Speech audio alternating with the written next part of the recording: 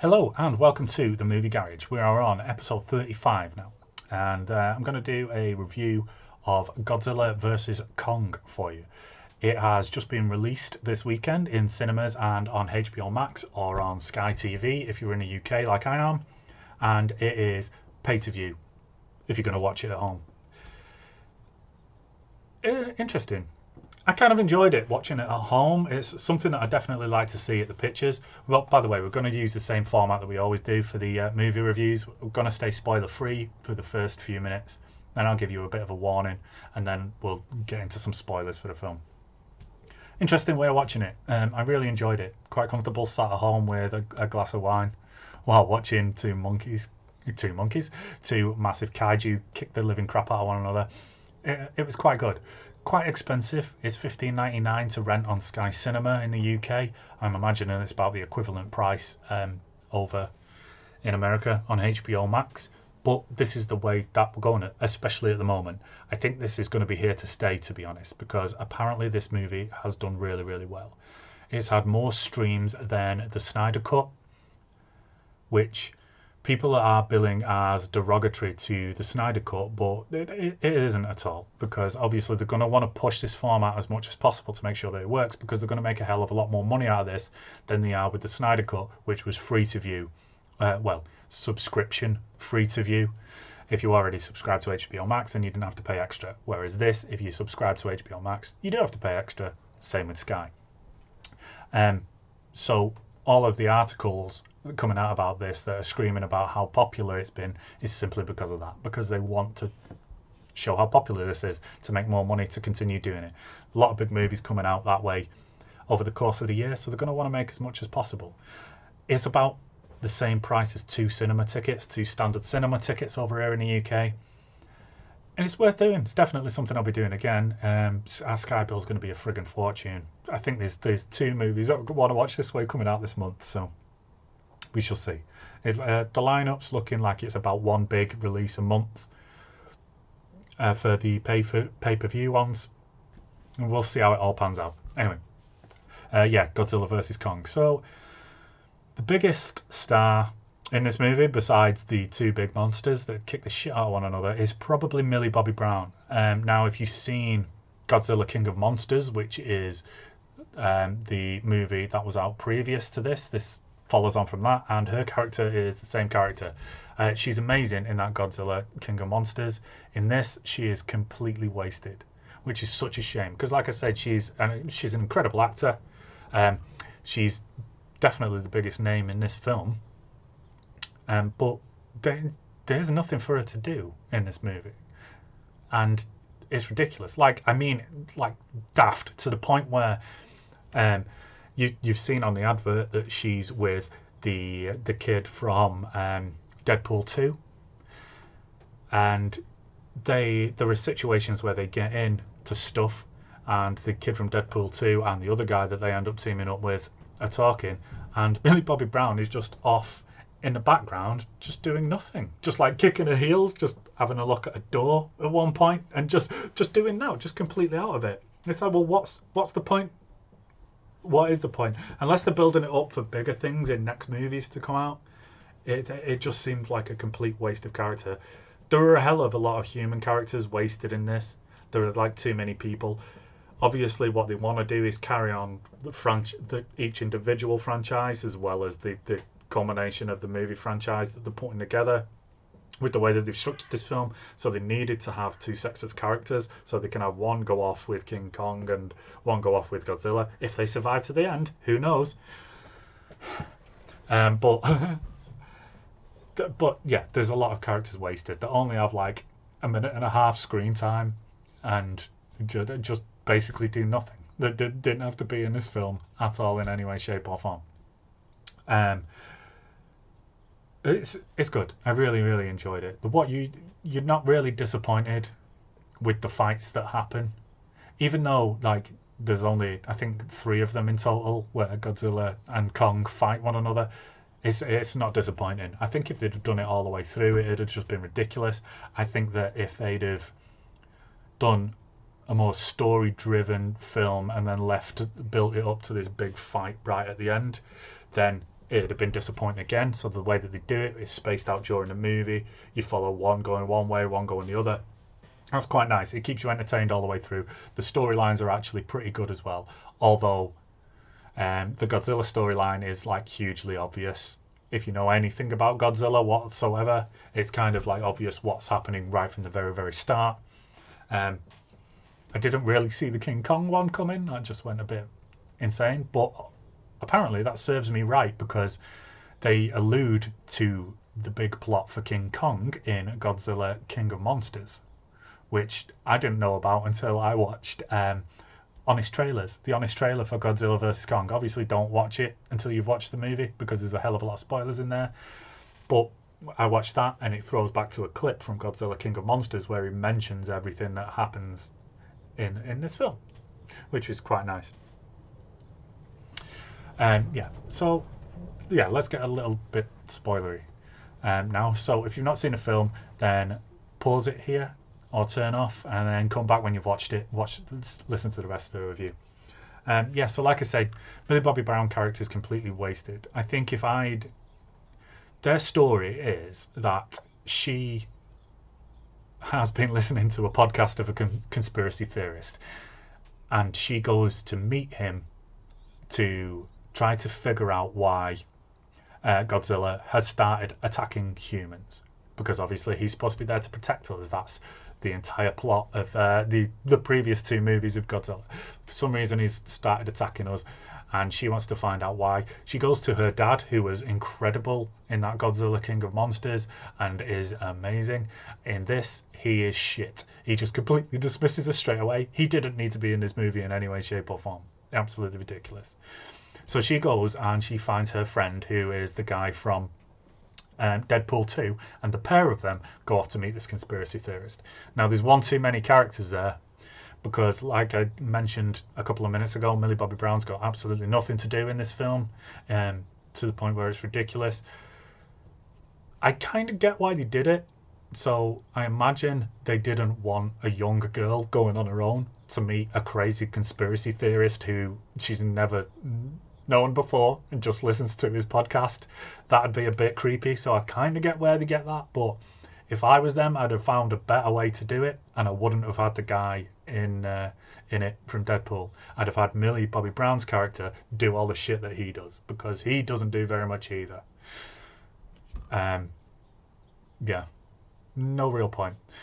Other than that, King Kong's story is amazing. It starts with him trapped on Skull Island in a massive dome, and he knows he's trapped and he's really pissed off about it. Having him speak sign language was a bit ridiculous. I don't think they really needed to do that. They could have had him maybe communicate in other ways instead of basically just straight up talking to him and him understanding everything that they've done. I thought the story of him with the deaf girl, the only surviving member of the tribe that he protected all those years, that is just devastating. A storm wiped out this tribe that King Kong has protected. If you say King Kong Skull Island, this is referring to. So why they did it that way, I've got no idea. So like King Kong Skull Island is set in the 60s. Now, I know they were setting up everything that's going to come and spiral on to these movies, like the Godzilla movies and all the other monster films that they've done, but it means that they can't use any of the amazing characters. They had Tom Hiddleston and Brie Larson in that, and Samuel L. Jackson for some of the film. They had a lot of amazing characters, but now obviously they'd be too old to star in these new movies, so I don't get why they did it. They could have set it in more modern times and had their characters continue, and instead they replaced them with other ones who are doing exactly the same thing. But yeah, so Kong's relationship with the little girl, who's the only surviving member of this tribe he spent his whole life protecting, is beautiful. That's really, really well done. Like I say, I probably would have left out the sign language. That was a bit much. The whole weird, crazy stuff that he originated in the center of the hollow earth was just completely bonkers, but I love the fact that they swung completely for the fences with it. I thought that was absolutely amazing. If you're going to go, you might as well go all in, and they definitely did with this plot, with everything that happens and all the way it's designed, and the mad ships and all the stuff that they find and the monsters that they find down there. I thought that was absolutely brilliant. If you're going to go for it proper. No point in doing half measures. Then obviously it culminates in a big fight at the end where we find out that the reason Godzilla has been going crazy and killing humans is because humans have created Mechagodzilla in order to kill Godzilla and to take over for themselves. Why? I don't get why humans did this. It doesn't make any sense. Godzilla, it's clear from the two previous movies that Godzilla is 100% on our side. He's protecting us. He's the king badass. And he was leaving us alone to do our own thing. So why would you build a electronic version of him to go and murder someone who has helped you out so much? It doesn't really explain that. And then also it's controlled by the skull of one of the bad monsters that he fights in the previous movie, in the King of Monsters, the thing with 3 heads. I'm pretty sure it's one of the 3 heads. They've got the skull, and they are using that along with a brain interface with a human to control Mechagodzilla, which is just ridiculous. Absolutely ridiculous. So apparently this 3-headed monster, the heads communicated telepathically. They wouldn't have to do that. They share the same body. Surely they could have just done like a nervous system thing. Wouldn't have to be telepathic. But they're using that telepathic link as well as a funky helmet to control Mechagodzilla. And for some reason, Mechagodzilla becomes sentient. It doesn't really make any sense. He kind of gets an electric shock. It's as if like the ghost of this previous monster has inhabited Mechagodzilla and goes to get revenge on Godzilla, which is what it was designed to do in the first place. But no one's happy about that. Maybe because they know that it's being controlled by a crazy monster that wants all people dead.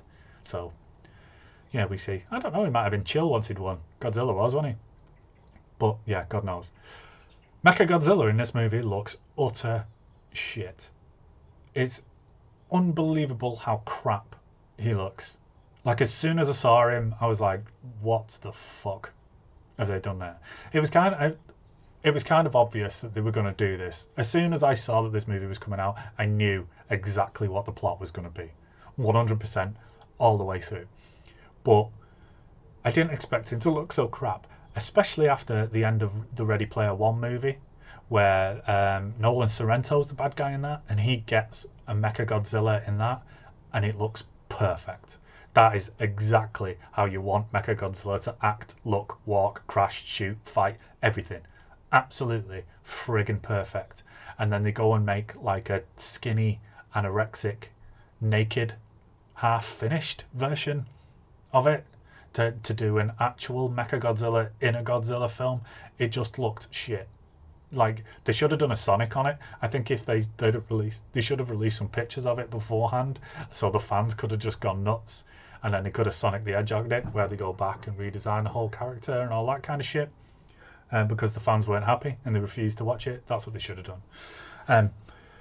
Yeah, so other than that, and a bunch of wasted characters, too many humans, it's a really good film. It's actually got a plot, though obviously no one's really going watching it for the plot. They just want to see 2 big monsters fuck each other up. It's definitely worth a watch. Like I said, I will definitely be catching it in IMAX if it comes out. It's that massive a film. It'd be such a shame not to go to the cinemas to see it as well. So it looks like their plan has worked, and they will be getting lots of money off me, which is quite interesting, because I will probably end up doing the same with Mortal Kombat as well. If I get to see that in the pictures as well as watching it on my home screen, then they're going to get double bubble off me for that movie. And everything else. Like loads of other massive stuff, like Dune. That's another one that needs to be on a big screen. That's coming out on small screen as well. Matrix is definitely a cinema visit, man. Might just have to do that first, but then it's really, really cool that I can watch it at the cinema and then come home and watch it again. I love that. It is definitely what I'll be doing more than anything else. God, this shit's going to cost me a fucking fortune. But yeah, so Godzilla vs Kong, definitely worth a watch. I think I'd give it 3.5 out of 5. Yeah, decent film. So we have been sent a request of a friend of mine called Louis. I've not spoken to Gary about this yet, actually, so I need to get onto him afterwards to do a review of a film. And yeah, it's a great idea, so we're going to do it. So thank you, Louis, for this. The next film that I'm going to watch this week and get a review up next week, hopefully it'll be with Gazzo as well, is Attack of the Killer Tomatoes. It's on Amazon Prime, so go away, watch that, and then tune in next week while we do a review of Attack of the Killer Tomatoes. If you've never heard of it or never watched it, I was going to say it's exactly what it says on the tin, but I think that's one pun too far. I'll probably be doing that a lot with the review next week, though, so yeah, tune in for that crap. So yeah, until then, thanks very much for watching, thanks very much for listening. Subscribe to us on YouTube if you want to watch the videos, or on SoundCloud or on iTunes for just the podcast. We're on Facebook, we're on Twitter, and we're on Instagram, all under The Movie Garage. So go and give us a like, go and give us a subscribe, drop some comments, tell us what you think. Till then, thanks very much, and I'll see you soon. Hello, welcome back to The Movie Garage, and it's good to be back filming again. I'm just going to get straight back into it. We're going to be doing a review of King Kong vs Godzilla, and straight in spoilers here. So for me, if you've gone into this and not knowing too much about King Kong or Godzilla, then you're going to think this is stupid, or it's, you know, it don't make sense. Well, I'm going into this just knowing enough. I've watched a couple of the films, so I know enough about both characters and the backgrounds about them. So and it's still, yeah, don't get me wrong, it is still stupid, and I will point out the stupid bits in it. But you've got to go into this with a bit of an imagination, because at the end of the day, it's still Godzilla versus King Kong versus Godzilla, and you can't. It's going to be stupid and a bit daft and a bit silly, but for a bit of lightheartedness and a bit of fun, it's definitely worth a watch. I think visually, it looked stunning. It looked brilliant, actually. It looked incredible. I think both characters looked great. I think when they went into when they found the new world where Kong's original home is from, looked amazing.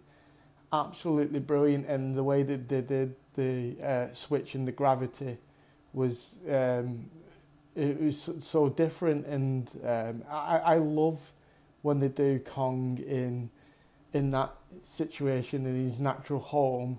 I think visually it looks so much better, because in Skull Island, I love watching all the stuff from Skull Island and they brought it into his new home where you've got all different types of monsters and creepy crawly kind of animals that are like huge animals, and it was good to see him showing that he is the king of his own world, when he got attacked by what it was like a flying snake cross bat kind of thing, and completely dominated two of the species that was on there straight away. That was really cool, really interesting. I think the whole film looks more futuristic than normal, because it's almost like it felt like if it's gone 30 years forward, and not what it seemed like the three years that they were saying in the film since the last sighting of any of the Titans. It felt so much more advanced, like the technology in the film and stuff, and maybe it's because it was a lot of it was based in Hong Kong. It's like some of the scenes where, streets that you naturally associate with them kind of areas, and they're so like advanced in technology, and it made it feel like that. But sometimes this is the downside to that, is it kind of made it feel like a video game. especially in some of the fights, like the main big fight scene. It sometimes felt like a bit of a video game, and I think it's definitely the part where people would say it's a little bit stupid. It's getting a bit daft. But overall, I didn't mind that part. I think there was some great parts in there that was well played. The young girl played the deaf girl played such a good part, and it brought a bit of feeling back to King Kong with teaching them how to use sign language. Some very good moments there, and it was caught really well. I really loved the first battle with King Kong and Godzilla, where they were on the ships. I thought that was I enjoyed that more because it felt more real. Whereas when they were in the city, I think that's where it looks a bit ridiculous and a bit daft. And King Kong's got some ninja moves going on there, and whereas when they were battling in the ships, it felt like the movements was normal movements for a gorilla. So that was a bit daft, and the whole I thought it kind of went a whole Batman versus Superman, where it was they kind of became mates in the end to fight off the robotic Godzilla.